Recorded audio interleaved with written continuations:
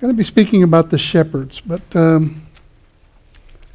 something that Ross said really clicks with what the Lord is putting on my heart.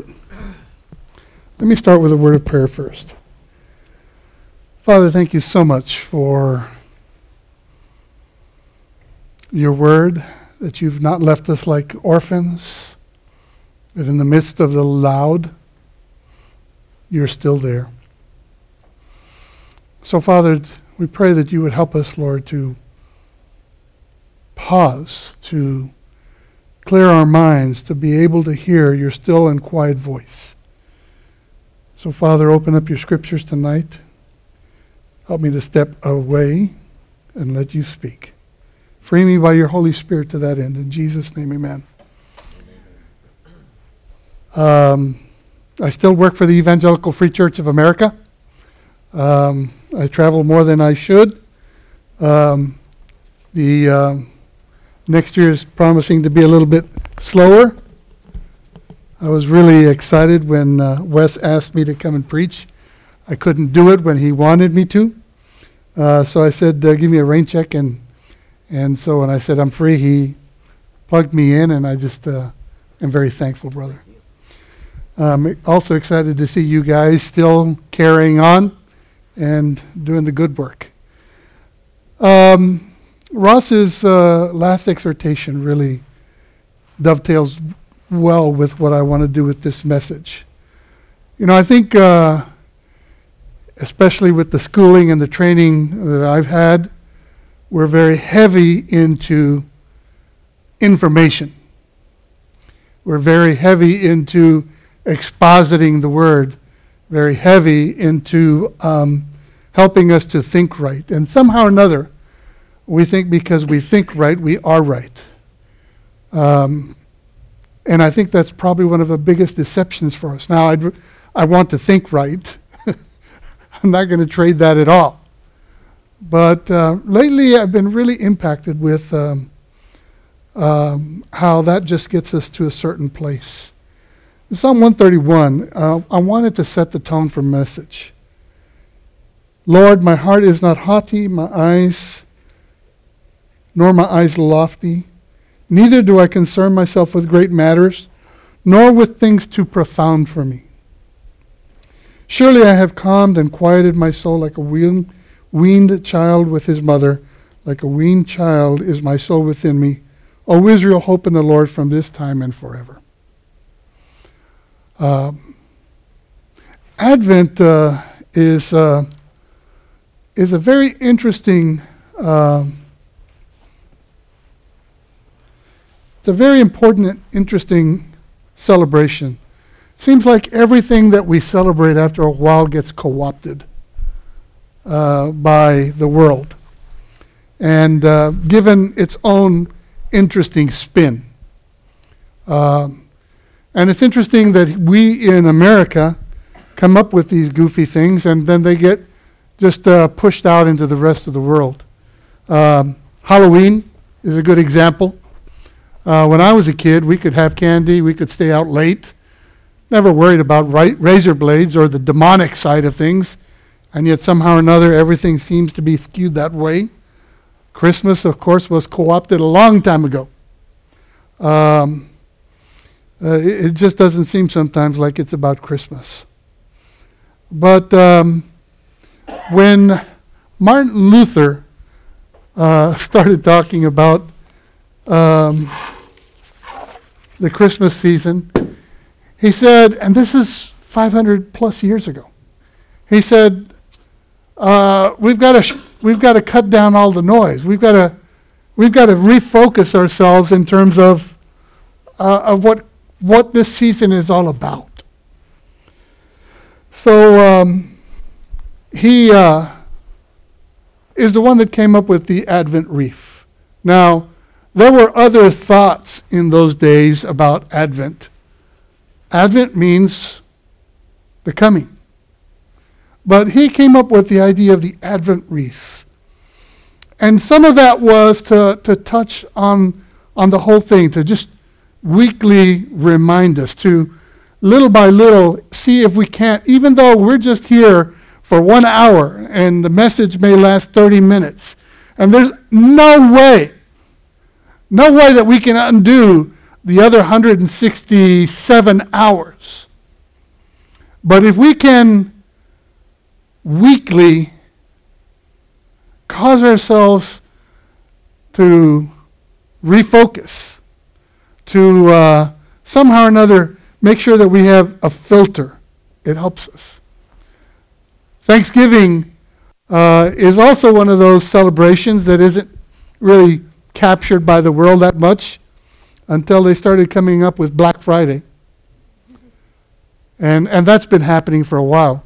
I remember my mom used to make our Thanksgiving food, and my sister used to sit going through the newspaper. And this was way before I even knew this craziness was going on. And she would start circling the stores she was going to go to. You know what happens now. People get hit. They get run over. There's fights in the stores afterwards. There's all these sorts of crazy sales, and people have all of a sudden, it's almost like they can't even wait till Thanksgiving is over before they're already thinking about what they're going to do with Black Friday. And then, of course, Black Friday wasn't enough. We have Online Monday. Cyber Monday, thank you. And I think now it's Cyber whatever 10 days later, you know. But always the world is pushing in. Now, you all know there is no Santa Claus. Yes, I'm sorry. One of my daughters was telling me the other day, Dad, should I tell my kids yet that there is no Santa? My attitude was, why? But it's a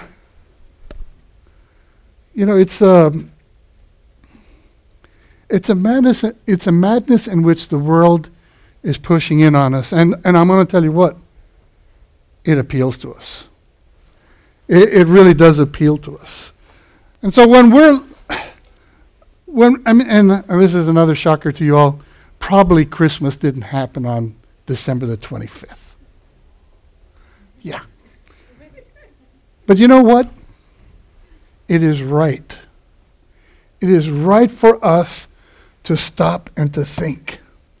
It is right for us to take a day and start preparing our hearts.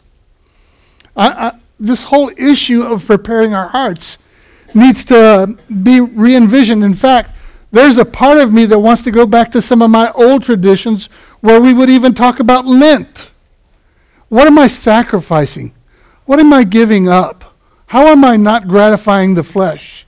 How am I pushing something away to make some room for God? Not because I'm trying to earn my salvation, not because I'm trying to make myself more holy, but because I am trying to give up something so that I can focus on something. Brothers and sisters, that's what we do with Advent. Have you noticed that the world hasn't started caving in on Advent? You know why? Because Advent talks. And Wes said, I think he talked about it last week. Advent is focusing on God's coming. And that is the very thing the world wants us to forget. That is the very thing that the world wants us to ignore. So as we start focusing on Advent, we need to understand that the whole world is pushing on us, and we've got to really work. And so today, I'm not going to give you any profound thoughts. No. I'm not going to give you any exegetical thoughts. I'm not going to give you anything that's going to challenge your ability to think. What I want you to do is stop. Stop.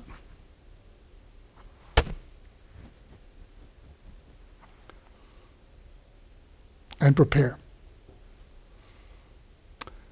So what is then? Advent is a time in which we have 4 candles, and each one represents something. And it's interesting because it's not even that well programmed. I mean, if you go and look on the internet, you're going to find 3 different people that are going to say which candle is the pink one.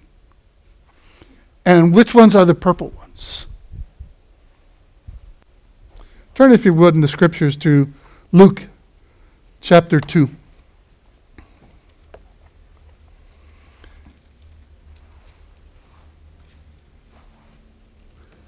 My wife tells me I am a horrible reader. And she's right. So I am going to have my special little program read it for you. Today I'm going to preach on the shepherds.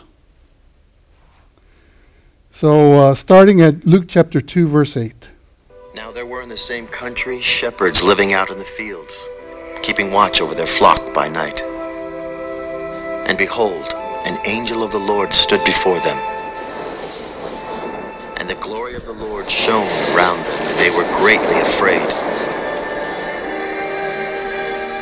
Do not be afraid, for behold, I bring you good tidings of great joy, which will be to all people.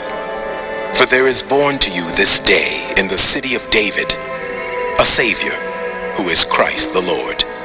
And this will be the sign to you.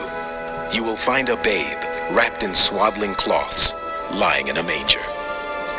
And suddenly there was with the angel a multitude of the heavenly host praising God and saying, Glory to God in the highest, and on earth peace, goodwill toward men.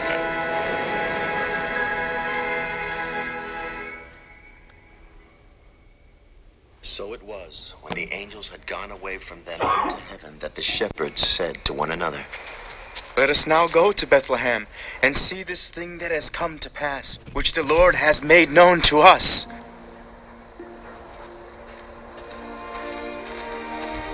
And they came with haste, and found Mary and Joseph and the babe lying in a manger.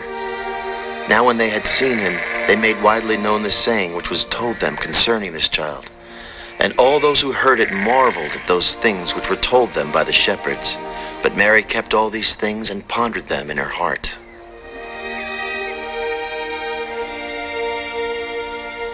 Then the shepherds returned, glorifying and praising God for all the things that they had heard and seen, as it was told them. Sometimes we get a little nostalgic and we think, wow, if only we lived back in those days, everything would be simpler. No ATMs, no movie theaters. Life was slower and simpler. But it's not always that way. You know what was happening at that time. Joseph and Mary had to travel from Jerusalem or wherever they were staying to Bethlehem, the city of David. By most calculations, it probably took them 3 days. And she was great with child. No easy thing. We just recently had our 11th grandchild. I didn't see Sonia, but she looked very great with child. Benjamin was born 9 pounds and something ounces. I can't imagine her on a donkey for 3 days. Think of Bethlehem also. Probably no more than 200 people at the greatest time during the normal day. But this was the census that was forcing everybody to go back to their village. And so that city was probably about 2,000 at the time, maybe even more. Think of the chaos. Obviously, we know there was no room in the inn. We know the story that Joseph and Mary could not find a room. And so there's a lot of disagreement about where they did go. Some say a cave. Some say a stable somewhere. But what we do know is it was not easy. What we do know is that it was very uncomfortable. It's also ironic. The whole thing is ironic. Because here comes the King of Kings, the one who should have been born in Jerusalem, in a castle, in a soft bed. Think how profound the choice of God is. Not in a castle, not in a bed, not in a sanitary place, not in a heated room, not with a maid, a doctor, a helper. The King of Kings, born in a stinky, cold stable. You men who love your wives so much, think how hard. They're going through that work, and you're useless. But you're worrying. You're fretting. Think about not being able to ease your wife's pain by having a nice, clean place. And then you see Joseph and Mary, and then the baby. And the king of the world chose a stable. Now there's many stories, but the one that we will focus in on here is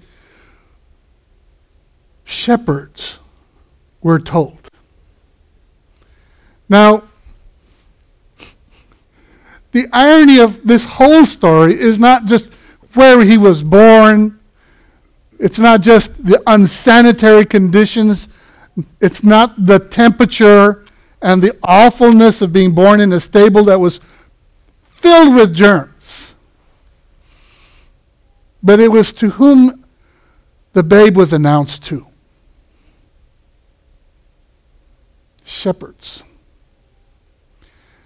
Shepherds were one of the lowest classes of people in Jerusalem and in Israel. In fact, you get a little bit of a taste of it when Jacob and the rest of his 77 went to Egypt, and Joseph had told him, when you're coming to Egypt, tell them you're shepherds, because then they're going to put you far away from where Pharaoh is.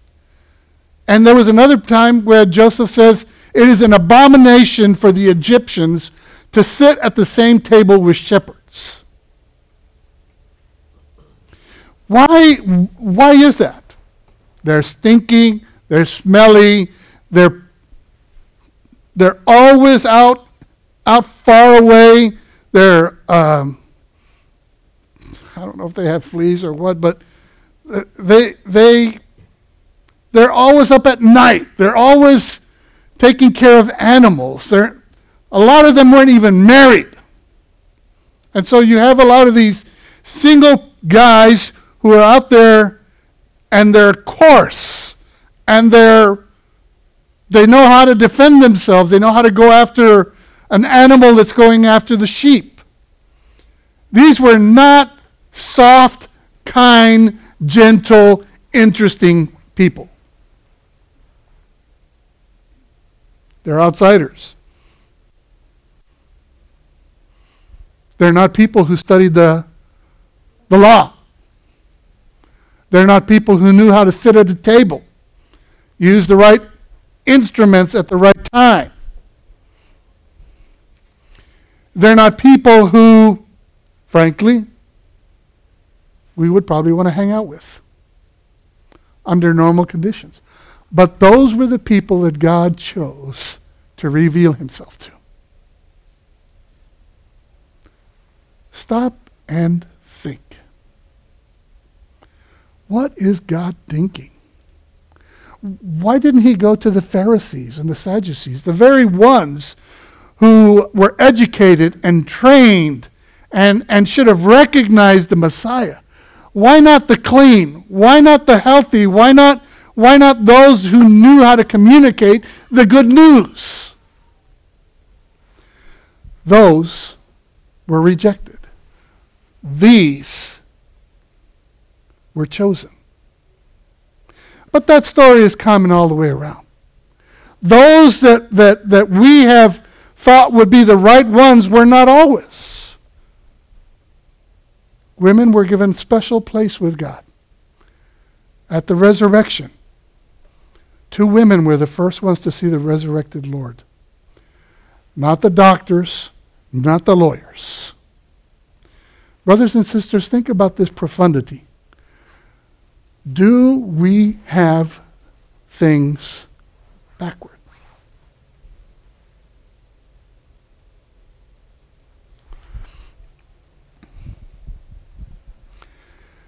They were outcasts.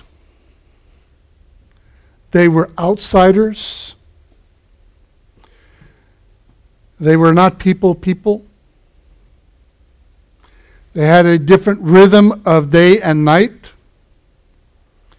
They were simple people. Very simple. We would call them homeless. But there's one big but. They were receptive to the message of God. They were open to hope.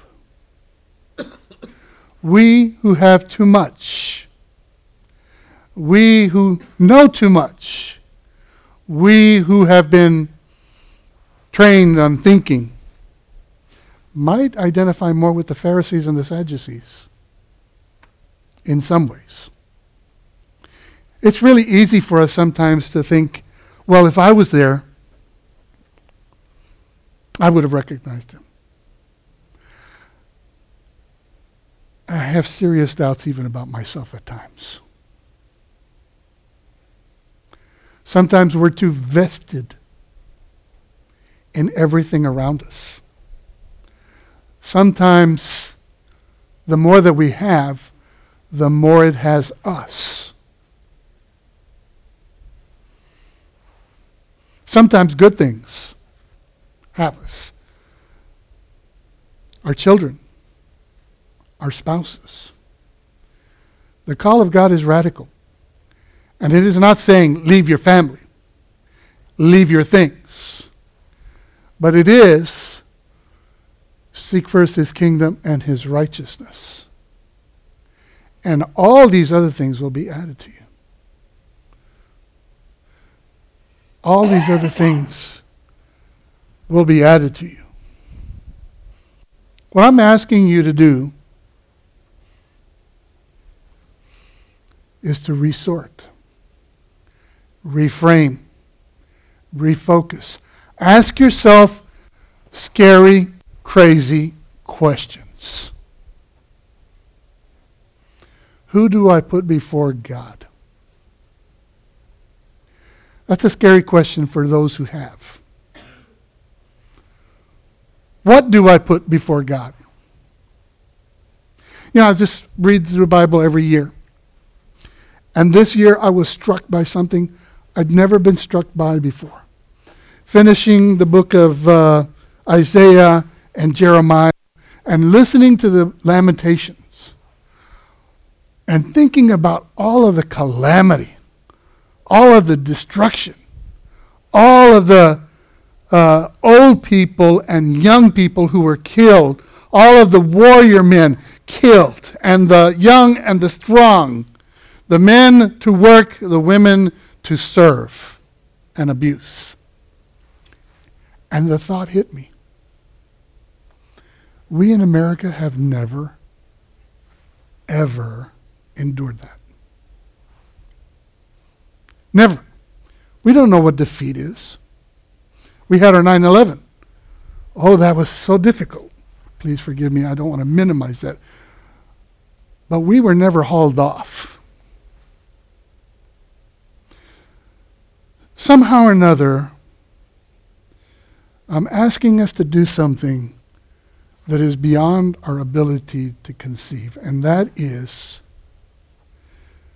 who's first, really first.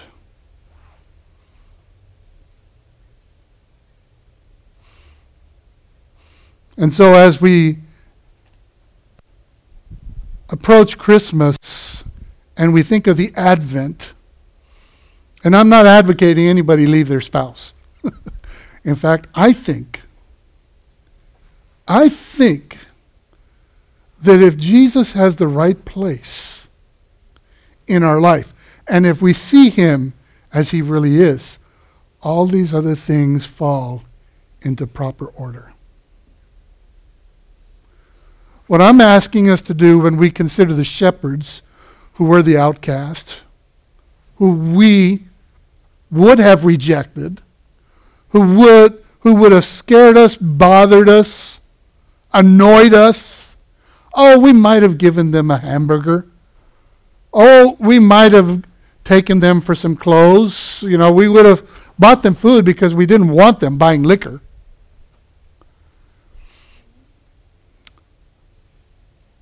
Those are what the shepherds were like. But all those things are true except for there was one thing. They were so far down on the totem pole that they were willing to receive great news. So when we look at verse 9, the angel stood before them, and that was enough to freak anybody out. I don't think there's any reference to, I haven't done a scientific study of this, but I can't think of very many places in the Bible when an angel appeared to somebody and it didn't cause them to fear. I mean, it's almost like the first greeting an angel gives is, fear not. So here are guys that didn't go to the bar mitzvah, didn't study the law, didn't know what an angel was, maybe. Boom! At night, dark, cold, boom. This being is standing before them. And they're freaking out.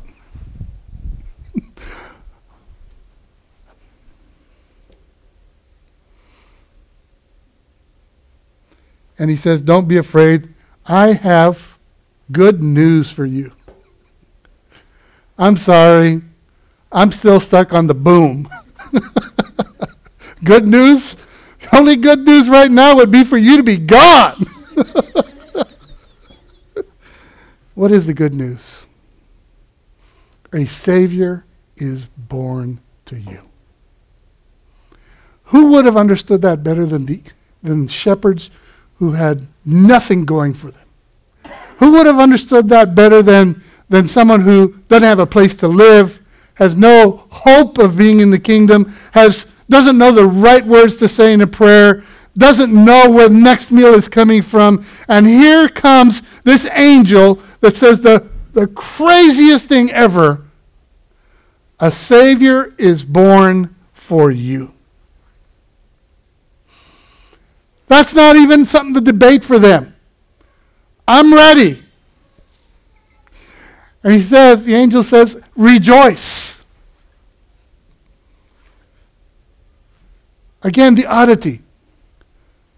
Not a conqueror is coming. Not a deliverer is coming. Not a Meals on Wheels is coming. A baby. How crazy is that? Okay, think about that. We're so programmed into realizing that a baby is coming, but try to put yourself, if you can, in the place of these shepherds. Boom, angel appears. Says rejoice, a Savior is come, a babe in a manger. I'm telling you, there's major disconnect craziness going on here. You're going to save us by sending us a baby. We've just gotten so programmed into understanding the ramifications of all of that it is so hard for us to unplug and relive and think about the craziness that this should have been. I mean, I'm still saying, go away, turn the lights off. I'm scared, I'm still on the ground. You're telling me that my Savior is going to be a babe in the manger? It just doesn't compute. I want a Savior. I want a deliverer. You had me up to there, but then when you say a babe is born, you want to hear the craziest thing of all? They believed it. They didn't doubt it. And they did probably the worst thing a shepherd could do: abandon the sheep. Right away they said, let's go see. Let's all go see. They didn't say, hey, we need a designated shepherd. You stay here. We'll tell you what happened. It doesn't say anybody. It said, let's go see. And I take the Bible very literally. Let's meaning all of us go and see. Now, I don't know if there were 3 shepherds. It seems like everything was in threes. 3 magi, 3 this, 3 that. I mean, at my major, at the house, there's 3 cows, 3 camels, 3 chickens, 3 sheep. Doesn't tell us how many. But again, the profundity of the whole thing, they go. And here's what I want to come back to. Simple faith. The angel said, they believed. We keep on having this Western mentality that what I really want to do is understand. Angel, what scripture is that from? And how do we know that that text is valid? And can you send another proof? You know, maybe the sheep are wet in the morning, and then in the next day they're dry in the morning. Maybe send me a sign. Next time, show up with a red light instead of a white light. You know, there's one of the things they're always talking about at the national office. We want clarity. That's the big buzzword nowadays. I don't know if it's anywhere but there, but we want clarity. And I'm not moving forward until I get clarity. Well, let me tell you something. Clarity, this is going to be heretical. Clarity is overblown. It's overblown. When Joshua was commissioned after Moses died, God didn't say, be clear. Look for clarity. Be courageous. Be courageous. I'm going to tell you what. These shepherds were simple. Stinky, simple, and courageous.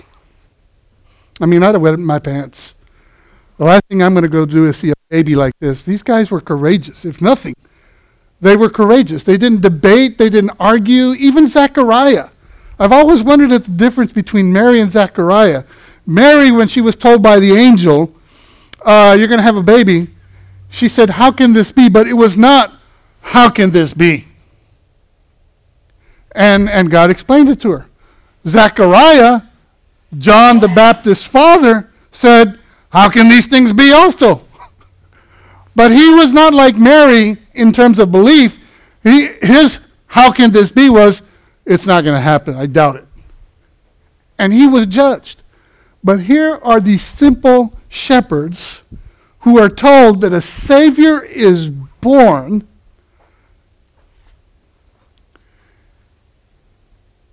And by the way, I don't think that the angel even said, go see it. They wanted to go see it. It was their greatest salvation. And they abandoned the sheep. And they went to go see the baby. And the proof that it was a Savior was, it's in a manger. Now, I don't know if they followed the star.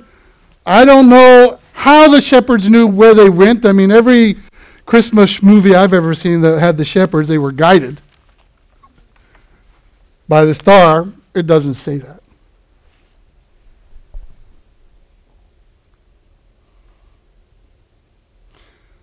So the profound thing I want you guys to think about is, why do I need to know more?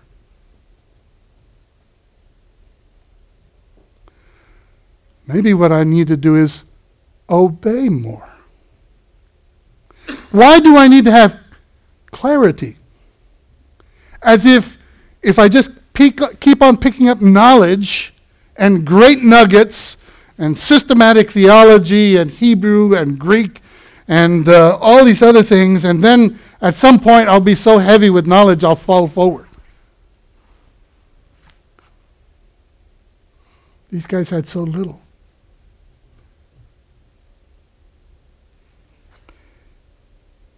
Why shepherds?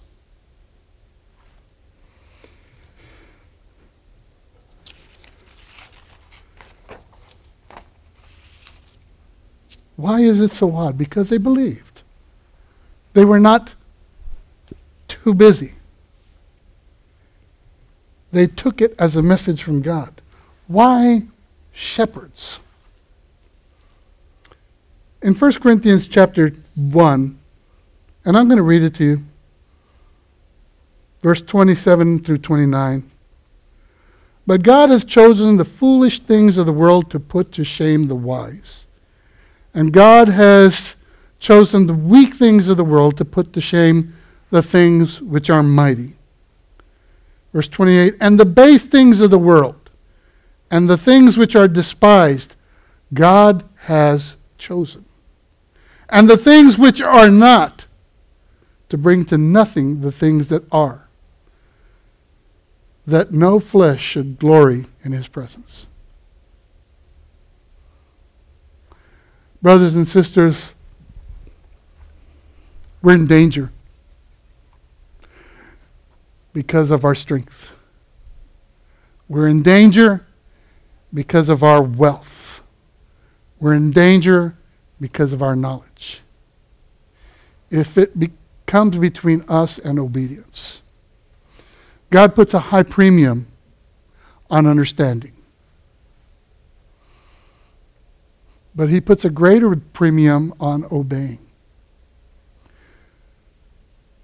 Getting simple. Getting sincere. Saying, yes, God, and what did you mean? Yes, God, I'm going to go do it, and still understand. This is not saying that we need to divest ourselves of our knowledge, of our resources. It means that we need to sort through the things that we think are going to get us there.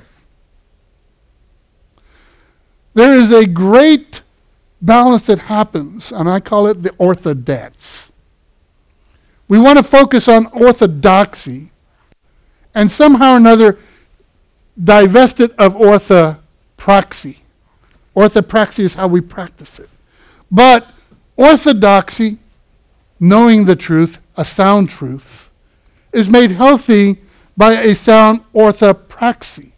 There is a very spiritual strength in knowing and obeying. These shepherds had very little knowledge, but when they had enough knowledge, they obeyed.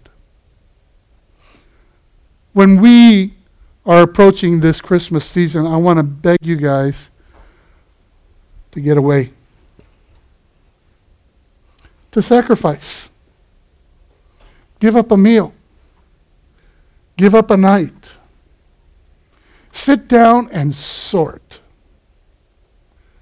What is between me and obeying God? What would happen if it all crashed? Would I crash? What comes first? We put a high premium on knowing the truth. We want to understand, we want to have clarity, but we need to commit ourselves to obey God regardless of understanding everything. God wants and values obedience. We need to also, I think that God gives us object lessons, and even in the scriptures and even in this world, that help us understand things. God puts the poor, the weak, in front of us, not to despise them, nor to reject them, but for us to sort through and look at what's really important for us. Death, and it's a natural that thing that happens around us. Family, cousins, uncles, and aunts. The hard things of life should call us to evaluate our life. What's really important? Sickness. When we're walking through even San Antonio and we see someone, It should cause us to take a minute and pause and think, okay, where am I? What's really, really important? When I think about Advent, it is a time that really causes us to want to stop. So I travel about 180 days a year. My days are way too busy, but on purpose, I try to take December off. December is my time to say, nope. And I try to do a resorting and a refiltering and a reevaluating of what my next year is going to be like. It's got to be slower. It's got to be saner. I've got to evaluate where my priorities are. The Advent should become for us a filter of resorting what's really important. What am I really going to do? What has grown into my life this year that I need to pull out? What can I do without? Just because we're prosperous, just because we have money, doesn't mean it's for us. Sometimes God gives us something that belongs to somebody else. Think about that. Think about that. What does he give us that belongs to somebody else? The message of the gospel? What did the shepherds do after they saw the baby? They went and they left God and praised. Go tell it on the mountains.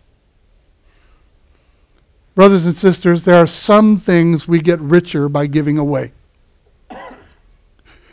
And sharing the gospel is one of those things. We can never give away too much of that gospel. I want to challenge you. So one of the things I like to do when I preach a message, okay, what's the next step? What do I want you to do? I want you to quit worrying about people rejecting you and tell people that the baby was born for them too. I want you to not try to front-end load the gospel and have the 7 steps of God and the 15 things that you're going to go through and the 10 transferable principles. I want you just to do one thing. I want you to tell people that there was a baby born in a manger that came for their salvation. Boom. That's it. Let God do his work. Let God do his work. Zip it. I'm not asking you to come with a big flashlight and shine it in people's eyes. I'm not asking you to scare them. I'm just asking you to tell them a simple message. Jesus Christ came as a child and died for you. And he's coming back again. Turn the page. If God is who I think he is, he can work in their life to ask more if they want to. We are rich. We have much.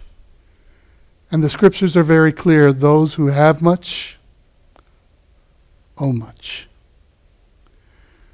This is a season where people are more open than ever to hear them. Jesus came, left it all, and came as a child for every person. Everyone. Make it your goal, make it your aim to every day tell at least one person Jesus really came as a child to Bethlehem for you. Simple. You can do it at the cash register. You can do it at the person at the stop sign when you're walking. You can do it with somebody you work. Just tell people. And it is that kind of thing where we are actually sacrificing something of ourselves. Maybe my prestige. Maybe my strength. Maybe someone might think wrong of me. That's something you can give up. that really is something you can give up for Christ. So I want to encourage you all to join me in this season of Advent.